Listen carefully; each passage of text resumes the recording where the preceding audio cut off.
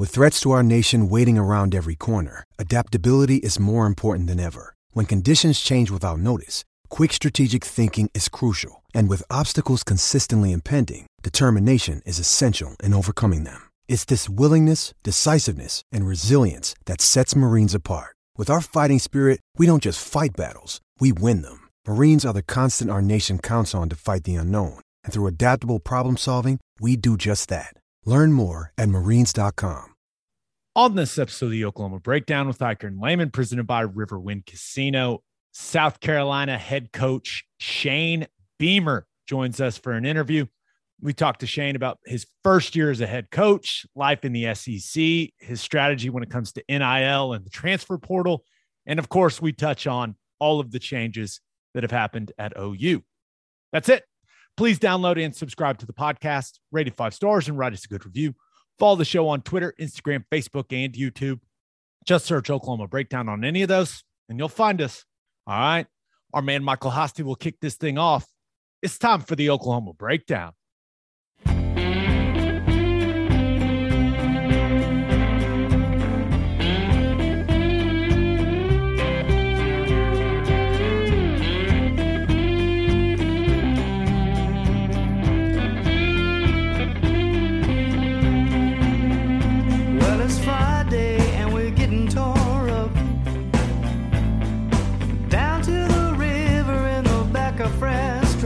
Remember I asked you, you said it was all right. Go get juice down by the riverbed tonight. So it's late now. It's a beautiful Monday, March 14th, and you're listening to the Oklahoma Breakdown with Iker and Lehman, presented by Riverwind Casino. Riverwind is Oklahoma City's premier casino experience, and your health and safety are Riverwind's #1 priorities. There are so many reasons why Riverwind is consistently voted OKC's #1 casino, but it all starts with their amazing variety of gaming thrills and excitement. Riverwind's beautiful award-winning environment plays host to more than 2,800 of the latest electronic games with a huge selection of table games, including blackjack, blackjack match, roulette, and Teddy's favorite, craps.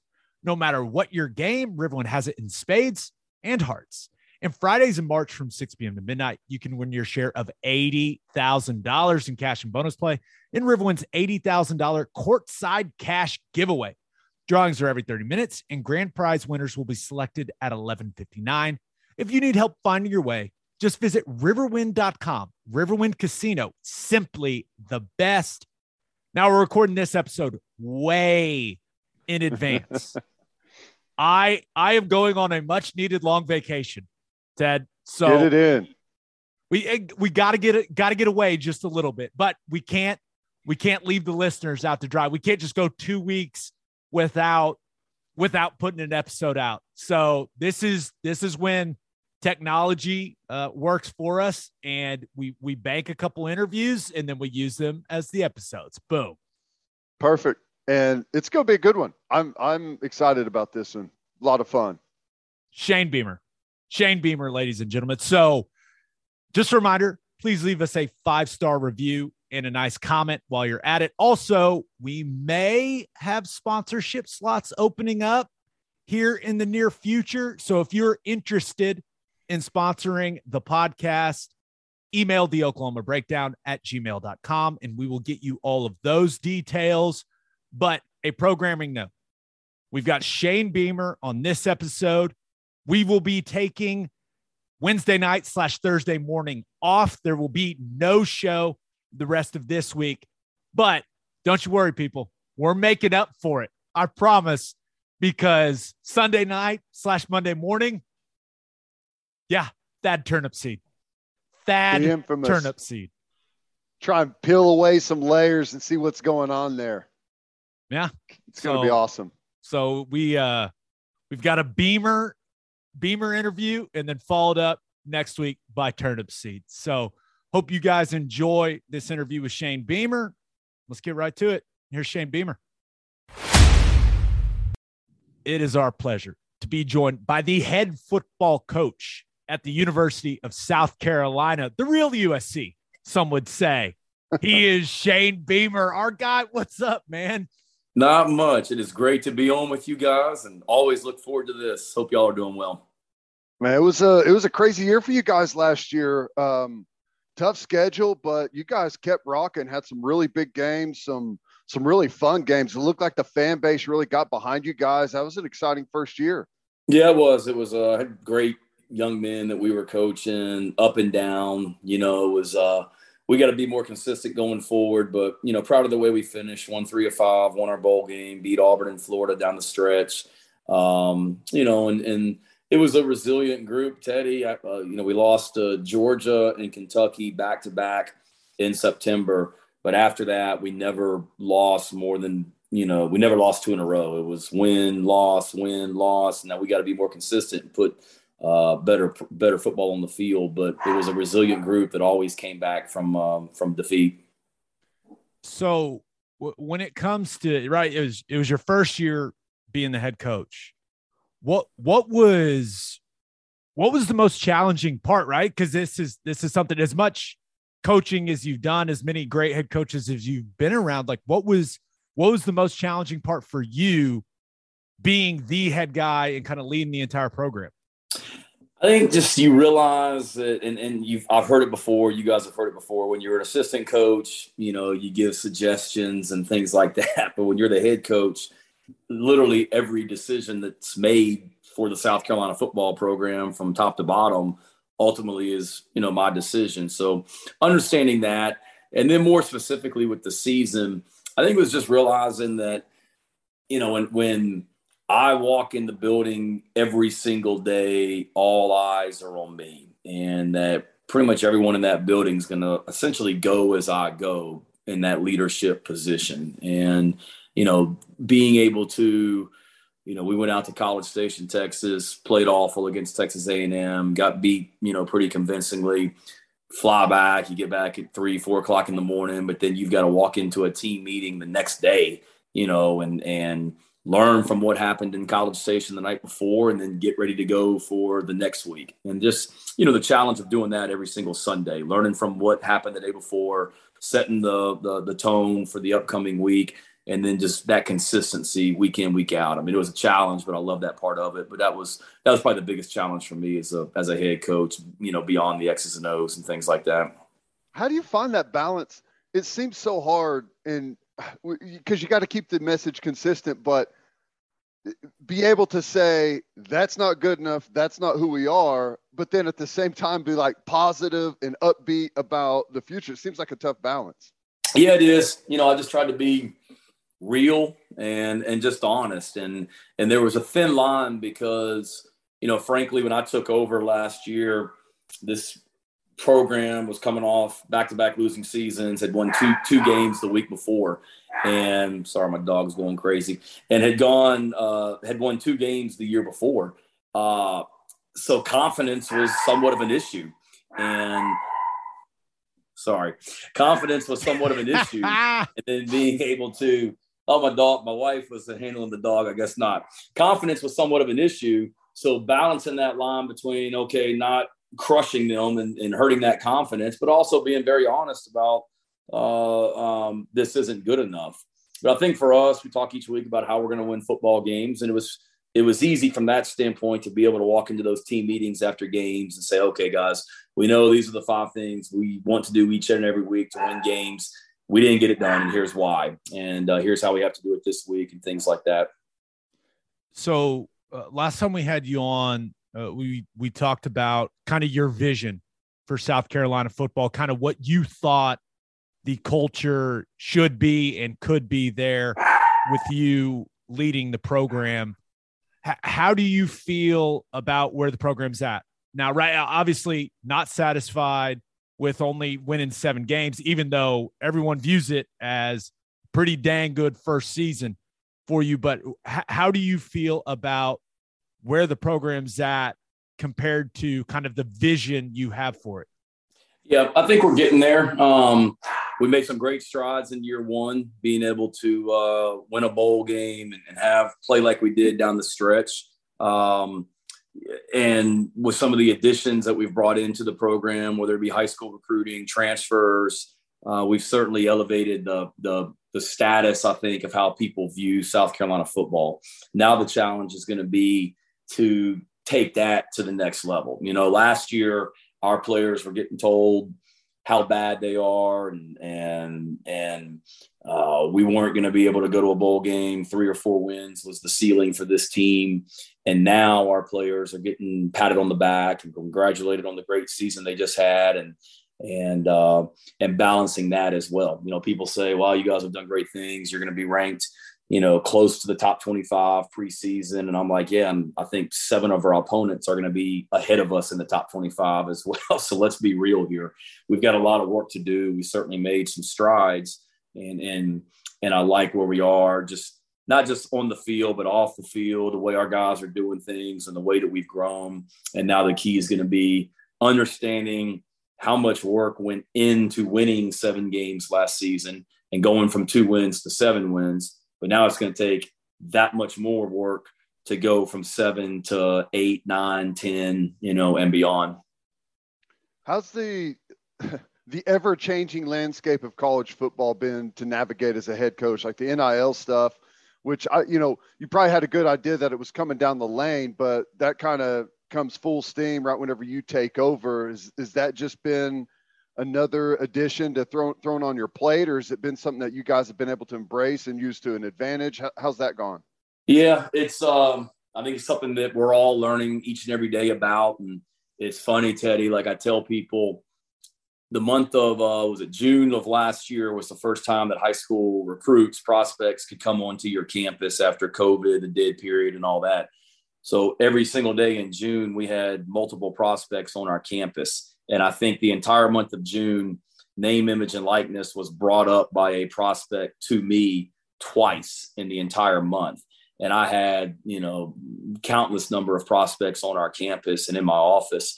And then you fast forward to December, and literally every single meeting or every single conversation I have with a prospect, it's around name, image, and likeness. So it's something that we're all, you know, it came full speed, full throttle. I think we're all navigating through it, but it's here.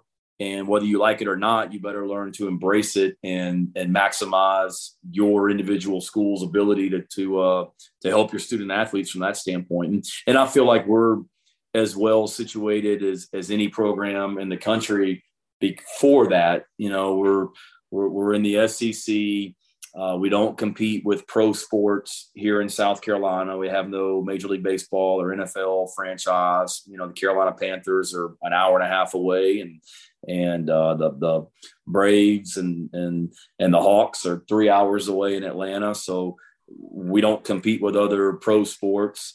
Clemson's 2 hours away, but in more of a rural environment, if you will. We're sitting here in the capital city of South Carolina, and there's tons of Gamecocks, not just here in Columbia, but all over the state and region. So we're we're at a fan base that loves their athletics. You see that with our women's basketball program, who's number 1 in the country, and baseball has won back-to-back national championships in the last 10 or so years, 11 years.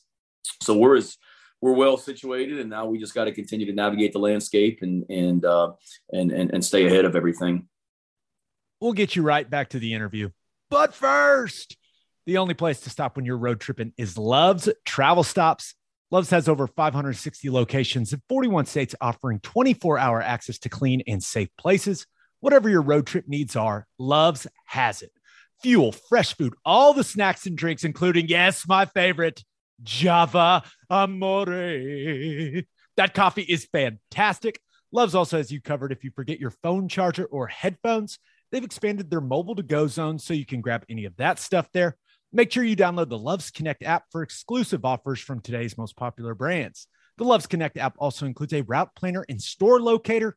When you see that red neon heart on the highway, stop in and say hi at Love's Travel Stops. For a full list of what Love's has to offer, visit loves.com. Opolis Clothing is the home for all of our Oklahoma Breakdown merchandise. Make sure you go buy our buttery soft It Ain't Good Enough shirt or the Texas Sucks shirt. Go to opolisclothing.com. That's OPOLIS clothing.com, and use our promo code TED, TED, for 10% off of your entire order. You still get a discount on all of the OU and Oklahoma City Thunder gear as well. That's opolisclothing.com. Use the promo code TED for 10% off, buttery soft, and 10% off. All right, back to the interview. So you mentioned that it comes up constantly now in recruiting. How do you react? Like, because I know it's very new, but how do you react when that's like the first thing a recruit brings up? You know what I mean? Because it seems like you want to focus on the football piece of things, but is it just an adjustment period for you to hear like the recruit and their parents bring that up first? Because that, I don't know, back in the day, that would have been a big red flag. You know what I'm saying? Yeah, no, it's an adjustment because I consider myself somewhat like old school in a lot of ways. And it is an adjustment when, all right, so Spencer Rattler is here. Spencer Rattler just did an endorsement deal with a local car dealership here, and they provided him with a truck. And immediately I've got a sophomore in high school texting me about, hey, if I come to South Carolina, do you think I'll be able to get that same deal and things like that with the same dealership, you know? And one, I can't facilitate anything, you know, because of the law, but realizing that that's the mindset, and that's what a lot of these guys are thinking right now. And we don't want to be over the top in selling name, image, and likeness, but we're also very cognizant of it's out there, and other schools are, and we've certainly got to put our best foot forward from that standpoint as well. But I do think you got to do a great job, Gabe, of at the end of the day, making sure you're recruiting guys that love football and love to compete. And I think it's even more important now than ever because, you know, if we're all for the name, image, and likeness and guys being able to capitalize on it, I think it's great. You know, the young men on our team that have been able to, they've done a lot of things to be able to give back to their local communities and put on camps and things like that. And I think that's awesome. But also, if, you know, you don't love football, you guys have played at the highest level. If you don't love football and you don't love to compete, you're going to have a hard time making it in this program or any program. And we just got to do a good job of evaluating during the recruiting process to make sure that those are the type of guys that we're bringing into the program, you know, and then if you do that, you're going to be able to capitalize on all kinds of opportunities from a name, image, and likeness standpoint.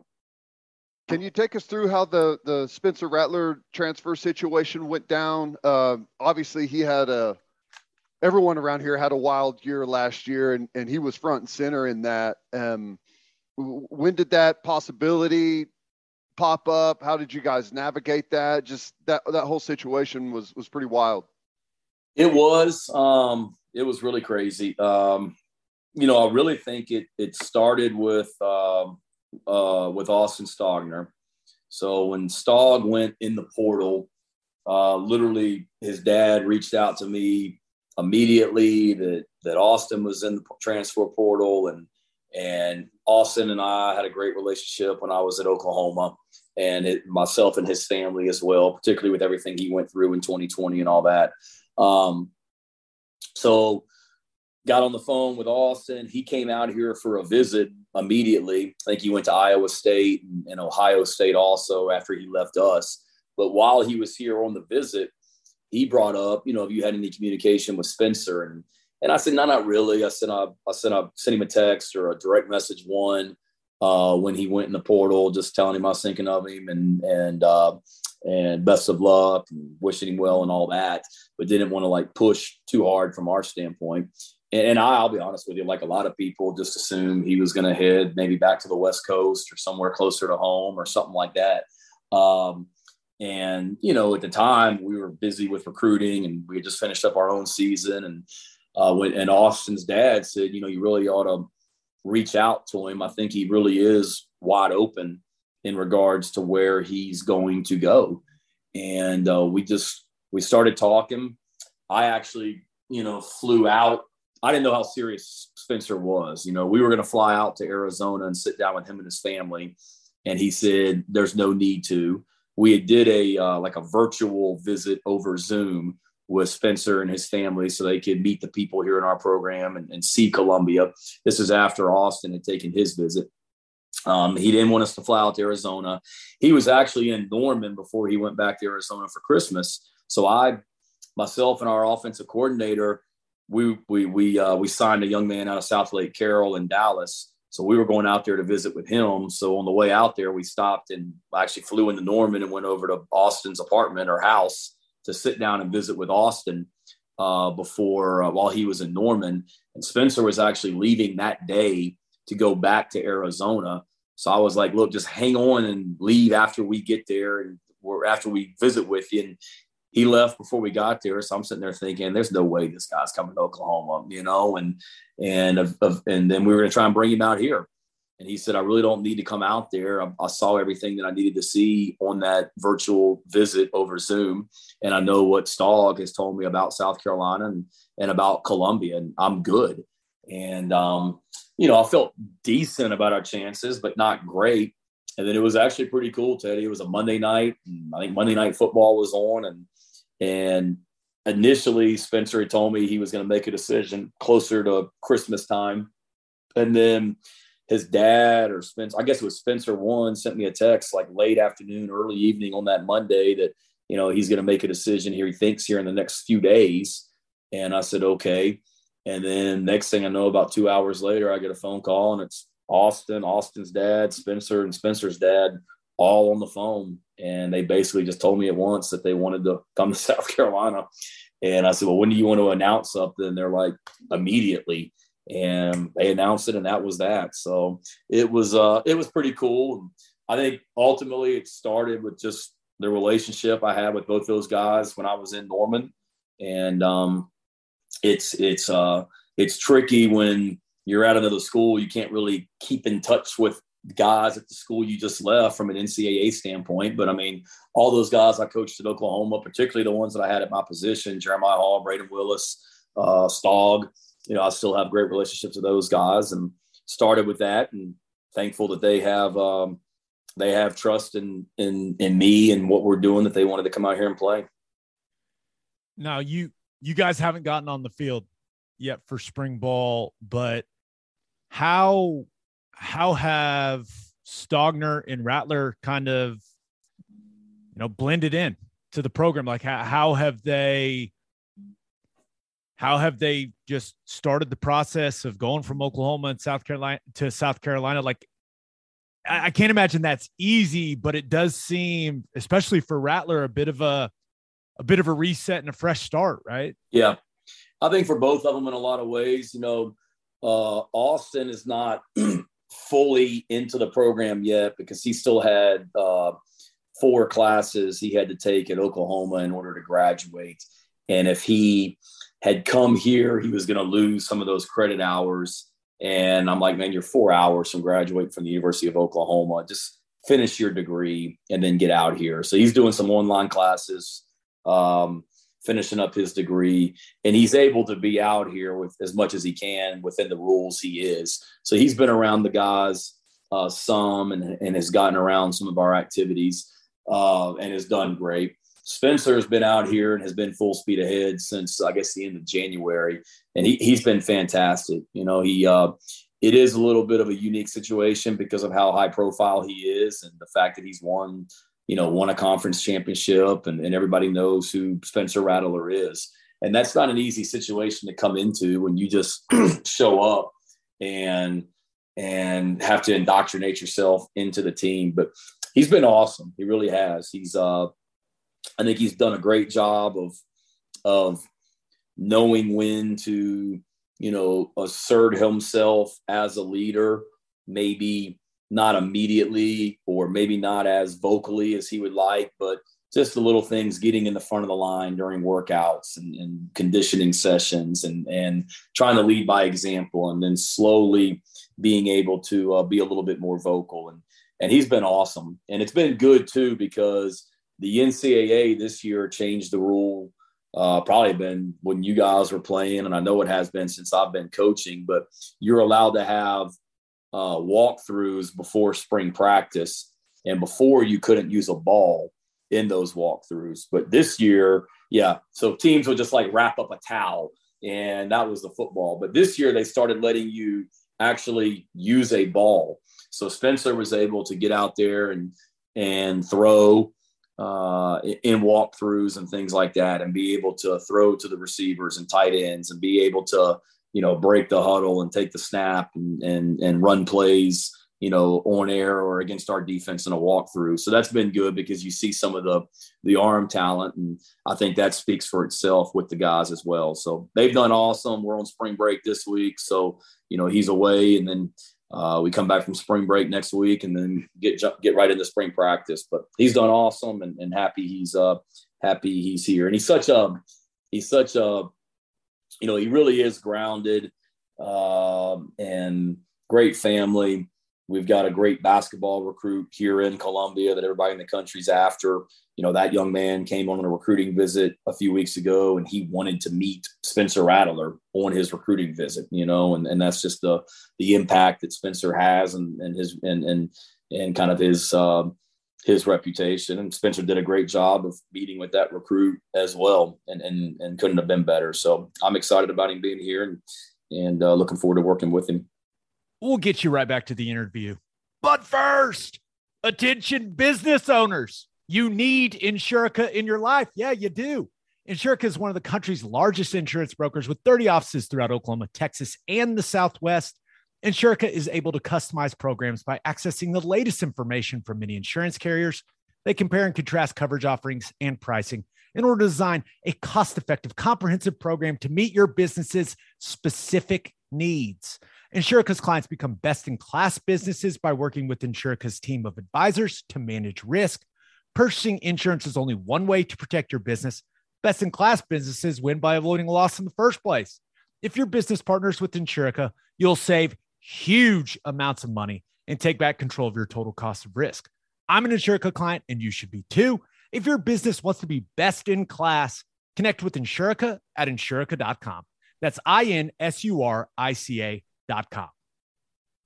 Guys, weather's getting warmer, but the weather doesn't matter, because it's always hard seltzer season, baby. And there's only one hard seltzer that we drink on this podcast, and that is Sonic Hard Seltzer from Coop Ale Works. It's perfect for any occasion. We drink in the hot tub, by the fire, and at the tailgate. You can buy 12 packs of the iconic Sonic drive-in flavors like cherry limeade and ocean water, or you can grab a citrus variety pack or a tropical variety pack. Find it at your local grocery, convenience, and liquor stores. All right, back to the interview. He made a comment that he's learned more over the first, however long he's been there that he did the whole time at Oklahoma. Now, part of that may be a shot, but I took that as there's probably a whole different level of things asked from him. Maybe reading defenses, setting protection, getting to alternate plays on his own. Just kind of like, I guess I want to know like what the offense is going to be like. And are you guys just marching with what you've always done? Or are you going to build some things around that arm talent that you were talking about? Yeah, no, I think you always have, and you guys know this, you always have to, you want to have a system flexible enough where you can adjust to the strengths of your players year to year. And whatever, we've got some good pieces around the quarterback position with a couple transfer running backs we brought in. Austin Stogner coming in. We've got a really athletic, dynamic, tight end returning as well. And our leading receivers are all returning. Plus we've added a transfer from James Madison. That's a really good player. So we've got some good pieces around them. And I did see that comment. I'm like, man, dang, Spencer, when he said that. But I do think what he's alluding to is what the offense at Oklahoma asked him to do was different than what the offense at South Carolina is asking him to do. And that's not right or wrong necessarily. I mean, at Oklahoma, Lincoln could signal in a formation and a play, and Spencer had to communicate that to every single receiver. Spencer had to know the protection that went with that play, communicate it to the offensive line, and then handle that. We're a little bit different in how we communicate stuff, and I think the one thing that one of the things that attracted Spencer to us was just being able to learn. You hear different styles of offense thrown around, pro style, air raid, spread, whatever it may be. But what we're doing is very much our offensive coordinator came from the Carolina Panthers. He and I had worked together previously in the past when I was a graduate assistant at Tennessee. So it's that offense that they were running with the Panthers, which was a lot of the Joe Brady LSU terminology that Joe Brady brought from the New Orleans Saints, also combined with what Matt Rule was running at Baylor. So it's kind of a combination of those two offenses as far as how we call things. But then what we're asking, the quarterbacks to do, it's the terminology and the verbiage is a little bit more like an NFL type offense. And that's not right or wrong. It's just what we are. And we huddle primarily. We're a huddle team. We're not no huddle going 100 miles an hour. Excuse me.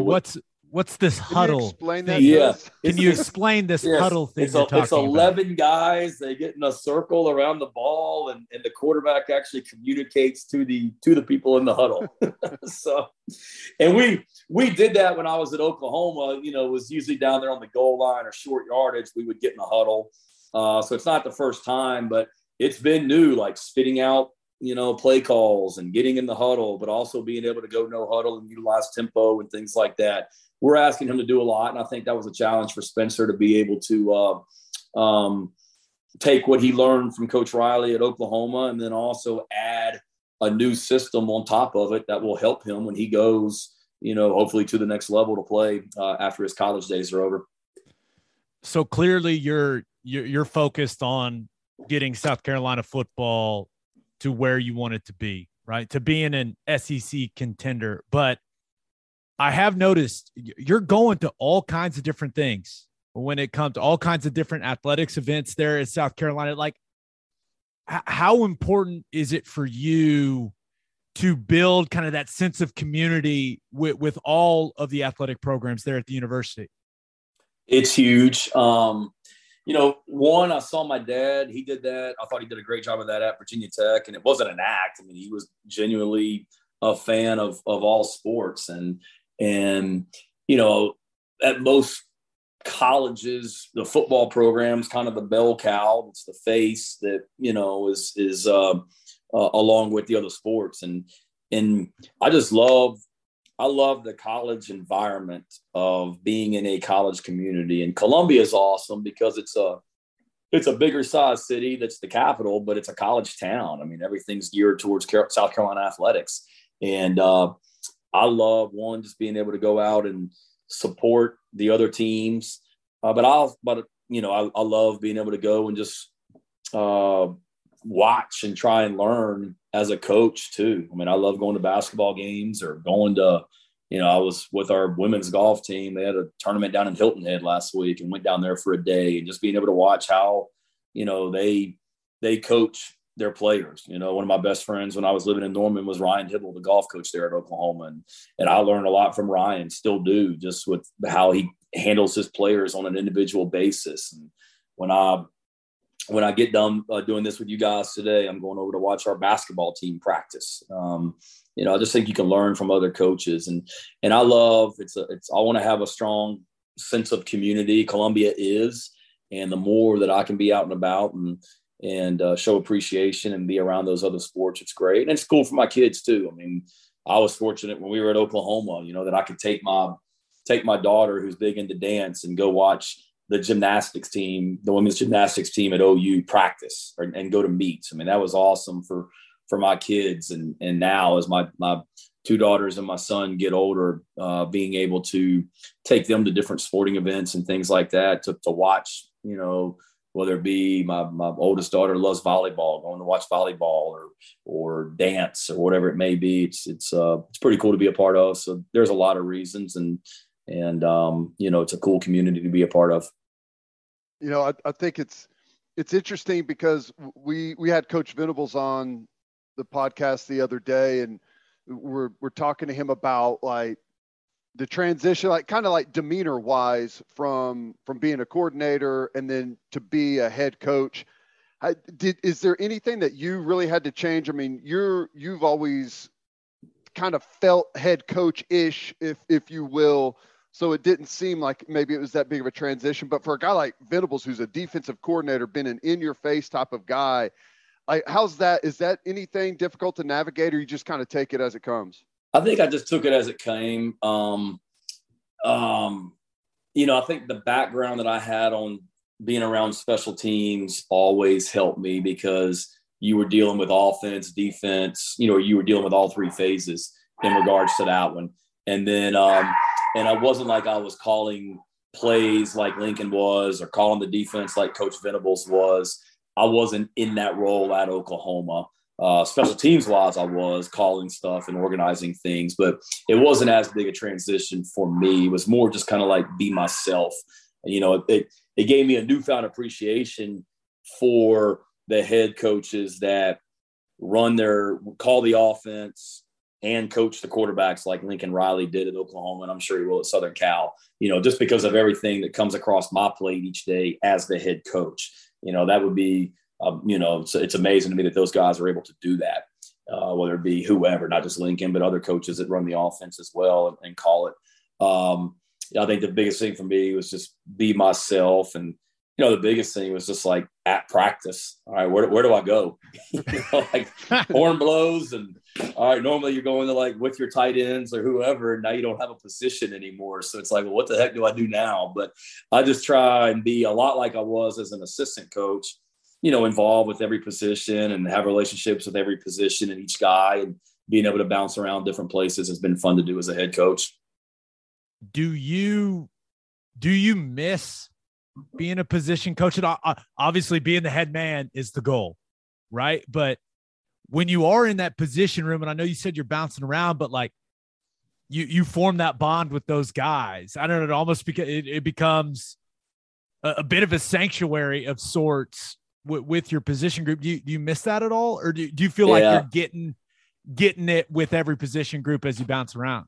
No, I do. I do miss it. When we go to position meetings before practice and things like that, you miss going into that room where it's just you and your guys. There's no question. And I can't remember if I told you guys last year when we did this, but like literally in my office at our facility, on the wall, I've got a picture of myself and the tight ends. And after we beat Texas in 2020 on the field after the game. And that's hanging on the wall in my office, the last position group that I coached before I became a head coach. And I certainly miss those relationships of being able to go in that position meeting room for 1 hour each day and not just talk football, but just life and whatnot. But as a head coach, because I'm not calling the offense, I'm not calling the defense, I'm not coaching the special teams. No, I'm involved in all three. I never want to be one of those guys that has no clue in what we're doing scheme wise. I'm in all the meetings. I know what we're doing in all three phases. I'm involved with all three phases. But I'm a head coach that doesn't call it on game days. So it allows me during the week to really have those relationships with each player on the team. And they know my office door is always open. So I love the fact that guys will just pop in my office each day and come in and talk and BS and whatever, before meetings, after meetings. Most of them have to walk right past my office to get to, their position meeting room. So it's a chance to see guys that way. And then I'll bounce around and go, to the different position meetings as well from time to time. Not trying to like micromanage coaches, but just be involved and walk into the offensive line room and hang out in there with those guys on a Tuesday, or go to the defensive backs meeting or whatever it may be. So I still get a piece of it and miss the having your own group, but I look at it that I got 9 groups, that I get to coach or be around right now. And it's different, but it's better in a lot of ways too. Now, I know you have a good relationship with Lincoln Riley and a lot of those coaches at Oklahoma.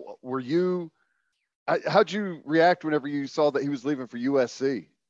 I was shocked. Yeah. Shocked. Probably like a lot of people were. That was a Sunday, right? Yeah, it was a Sunday. Yep. And I didn't see, we were playing the same time that Oklahoma was playing Oklahoma State, I guess. I think our game ended against Clemson And I caught the last bit of that game on television, went to bed. We were getting ready to go recruiting. That 2 days later on that Monday, we had a little team workout with our players on that Sunday. And it's kind of like one of those, you remember where you were type moment. And I was standing on our practice field. Our players were lifting weights. We had a group out on the practice field just doing some running outside. And I was standing outside talking with one of those guys. And the head of our recruiting called me and he said, "Did you see who's taking the Southern Cal job?" And I said, "No, who?" And he said, "Lincoln Riley." And it was like, what? Because I surely did not see that one coming. And you guys obviously were right in the middle of it. And, and I had talked to Lincoln. I guess I had talked to Lincoln on the phone for a long time, about 3 weeks earlier. And obviously that didn't come up. We were just kind of catching up on my season, their season. And then I hadn't talked to him, up until that point. So I was as surprised as anybody, and certainly a crazy time there. We'll get you right back to the interview. But first, Bishop McGuinness Catholic High School has a long tradition of educational excellence. Just look at Mr. Eichard sitting right there, the shining example of Bishop McGuinness. With a 12-to-1 student-to-teacher ratio, no student is overlooked. Bishop McGuinness's college prep curriculum offers 22 AP courses. There are numerous clubs and organizations for students to join, and as a proud member of the OSSAA, there are 14 sports offered. If you want to provide the best possible educational and spiritual development for your children, contact Bishop McGuinness Catholic High School or visit bmchs.org. Financial aid is available. And if you're a whiskey or bourbon drinker, stop what you are doing, head to your favorite liquor store and buy some Balcones products. You got to grab some of Balcones Lineage Single Malt Whiskey. It was just voted one of the top 20 whiskeys in the world by Whiskey Advocate, and you'll be shocked by how affordable it is. Also, you got to snag some of Balcones Baby Blue Corn Whiskey. It's made from blue corn. That's the fancy corn. And that is why it has won more than 25 awards. Last but certainly not least, you got to buy some of Balcones Pot Still Bourbon. Its big flavors make it the perfect bourbon to drink year-round. In 2012, Balcones Single Malt won the Best in Glass competition, beating brands like Johnny Walker and Macallan, and became the first American distillery to win the competition. This stuff is the real deal, people. If you love great whiskey and bourbon at a great price, then Balcones products are the only way to go. The whiskey may be made in Texas, but the owners, they're from Oklahoma. To find a liquor store that has it, visit balconesdistilling.com. All right, back to the interview. When it happened, I immediately reached out to you. And you don't have to answer this if you don't want to. I know you're very happy as the head coach at South Carolina. Did you expect to get a call? Like when you saw that Oklahoma was open, like what? I know your initial reaction was, "Oh my gosh, I can't believe Lincoln left." But for yourself, were you like, I think it's only natural to be like, I hope they call me, like just to have that feeling, even if you were going to stay at South Carolina, you know what I mean? Yeah. I knew I wasn't going anywhere because I love this place and we're just getting started. The Virginia Tech situation had happened like 2 or 3 weeks earlier. And you heard my name mentioned with Virginia Tech, and I had been very outspoken that I wasn't going anywhere. So I knew I wasn't going anywhere. And I don't know. I mean, we loved our time at Oklahoma. I love Joe Castiglione and President Harris. They're awesome. I kept in touch with them. I'd get text messages, periodically during the season from Joe C. and think the world of him. But, I also knew when you talk about Oklahoma, you're talking about one of the premier jobs in the world, and that anybody who's anybody would have interest in that position, and they could pick up the phone and call about anybody and they would have an interest in the position. So, it was more just at that point, we had gotten hammered by our in-state rival the night before. I was going recruiting the next day, and it was that was really where my focus was. But, certainly loved our time there, and there's great people there, and there's a reason it's one of the premier programs, athletic programs in the country. And that's because of guys like you that came before and the leadership they have there now.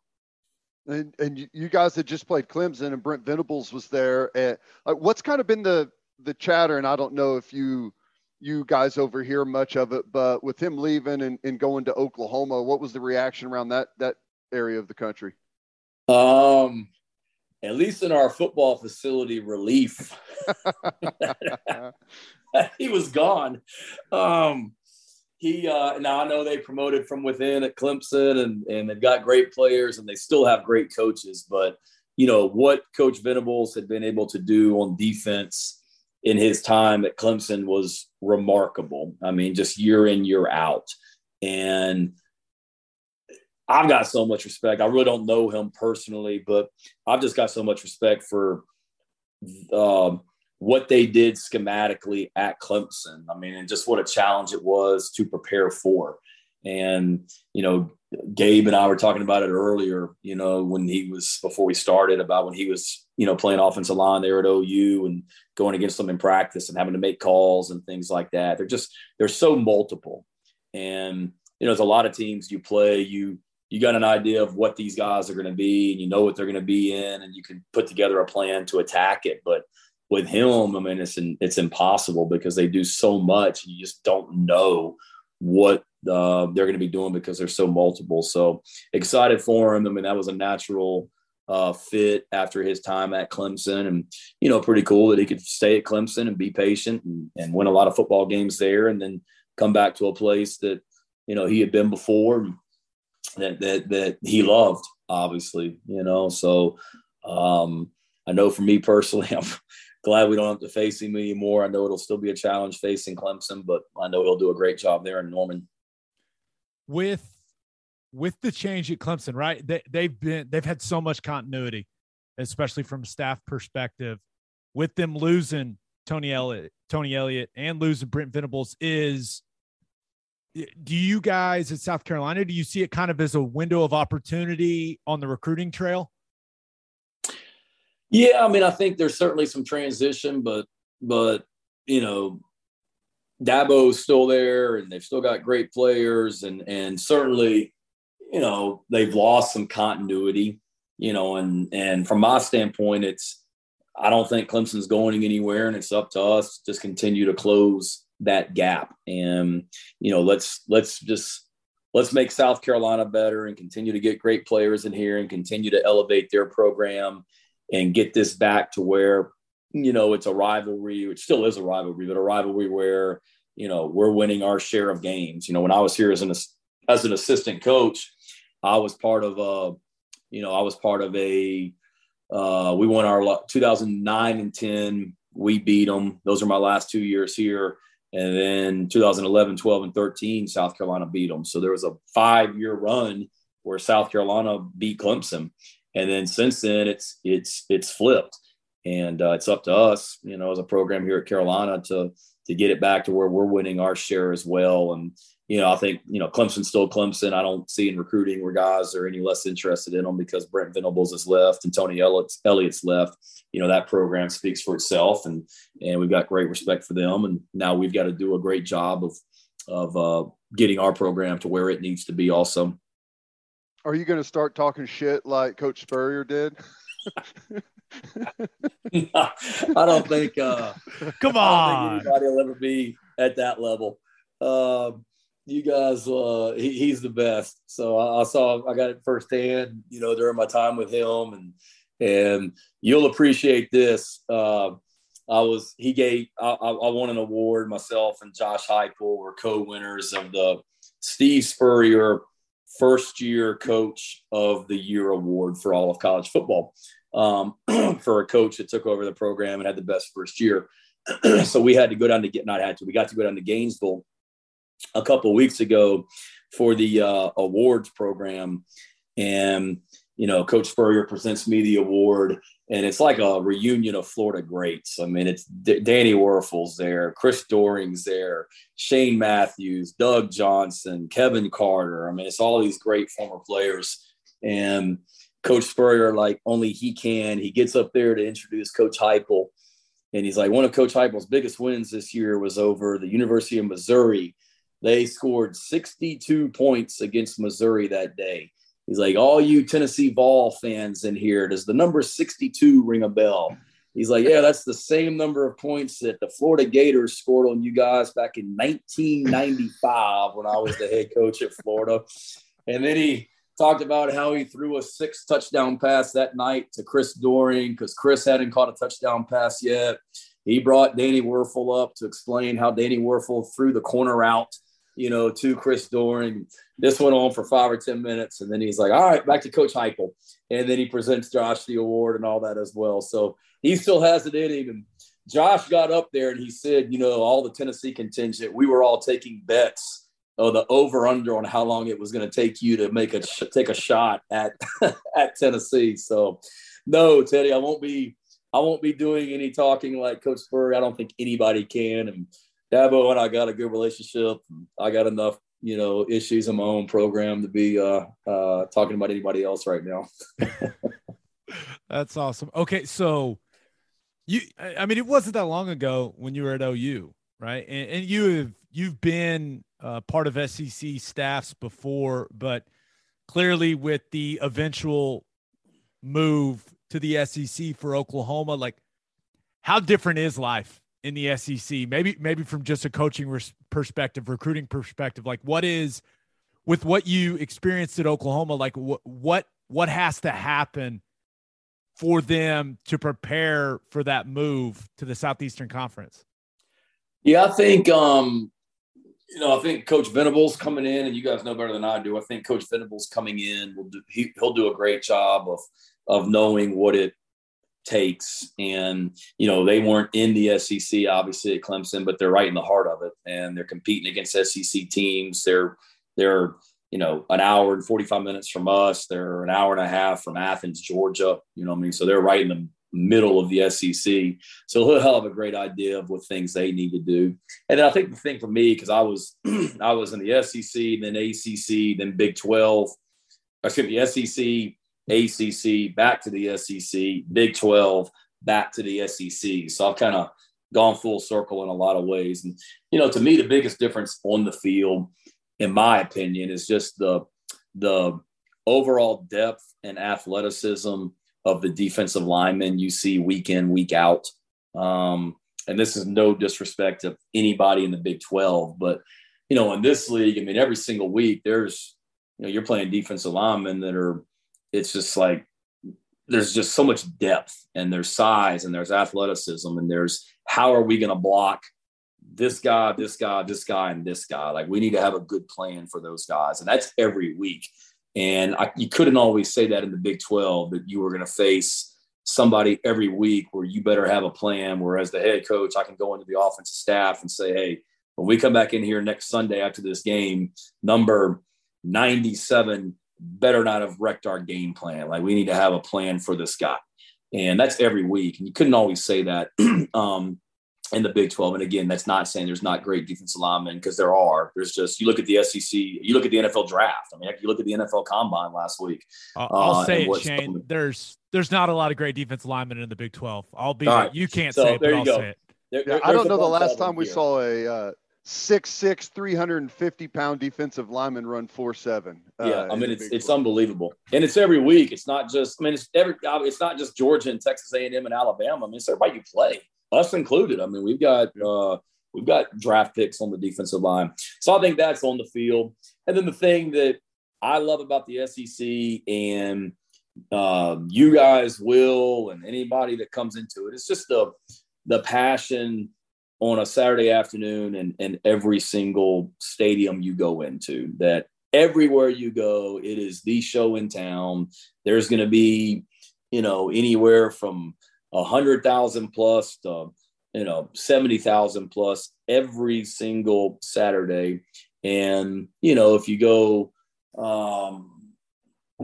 you don't always have that in the Big 12. You didn't always go into a stadium on a Saturday morning for an 11 a.m. kickoff and just feel the intensity when you roll in on the buses. And you do in this league every single week, which I love, about this conference and what makes it special.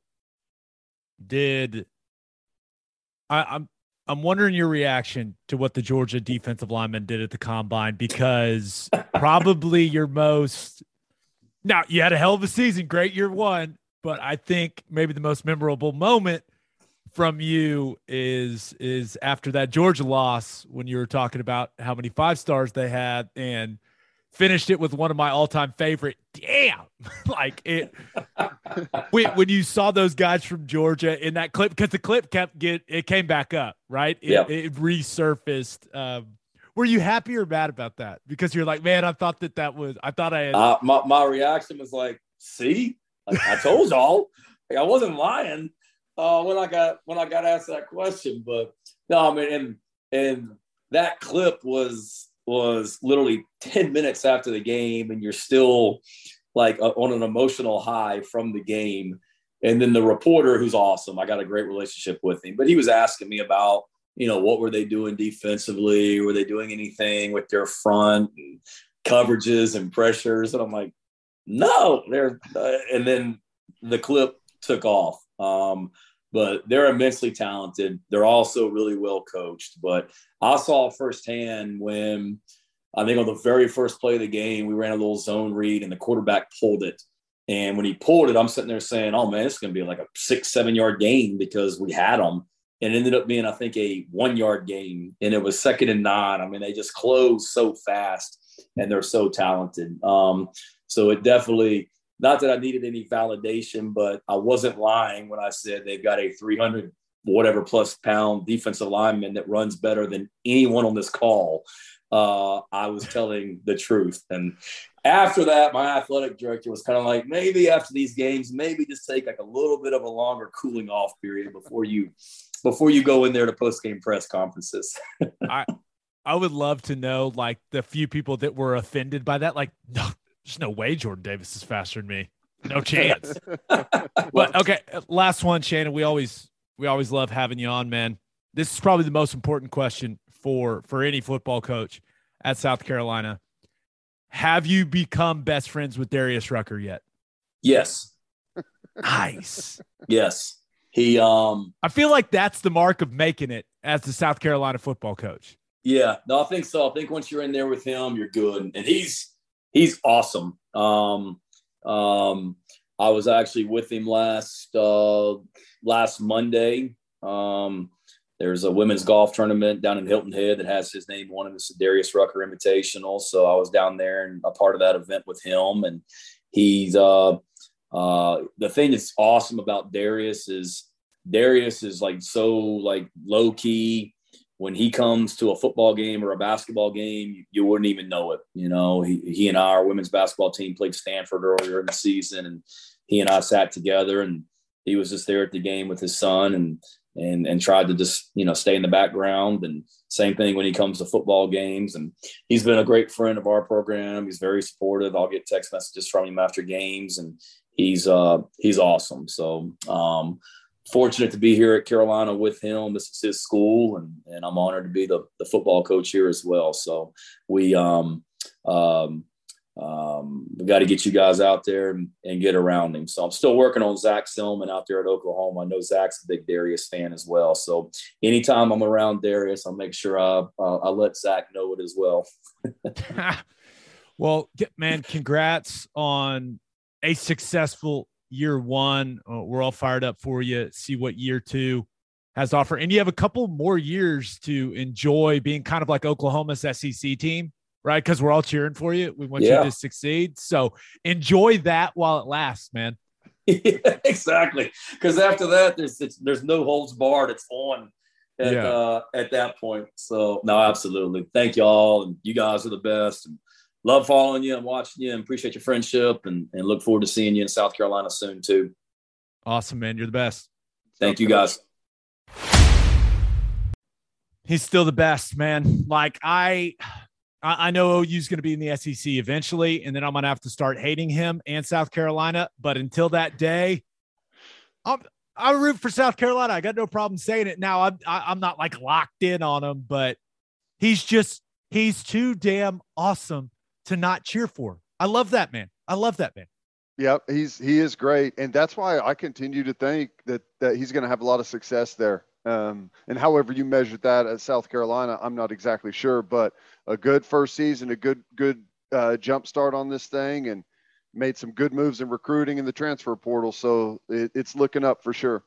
Yeah, he's got that fan base fired up too, and he's off to a good start. Now we'll see if he can take that program to another level and make them an SEC contender. All right, just a reminder, no episode the rest of the week. We're taking that day off. We will have a new episode that'll drop Sunday night / Monday morning. That turnip seed. Yes. The one, the only. Just a reminder, you can hear Teddy from 3 to 6 on 94.7 The Ref. You can't hear me this week. My wife was like, you are taking the whole week off from radio. I was like, yes, ma'am. You're right. I am. So hope you all have a great rest of your week. Until next time, we appreciate you all for listening. Do what you always do, Oklahoma. Take care of each other.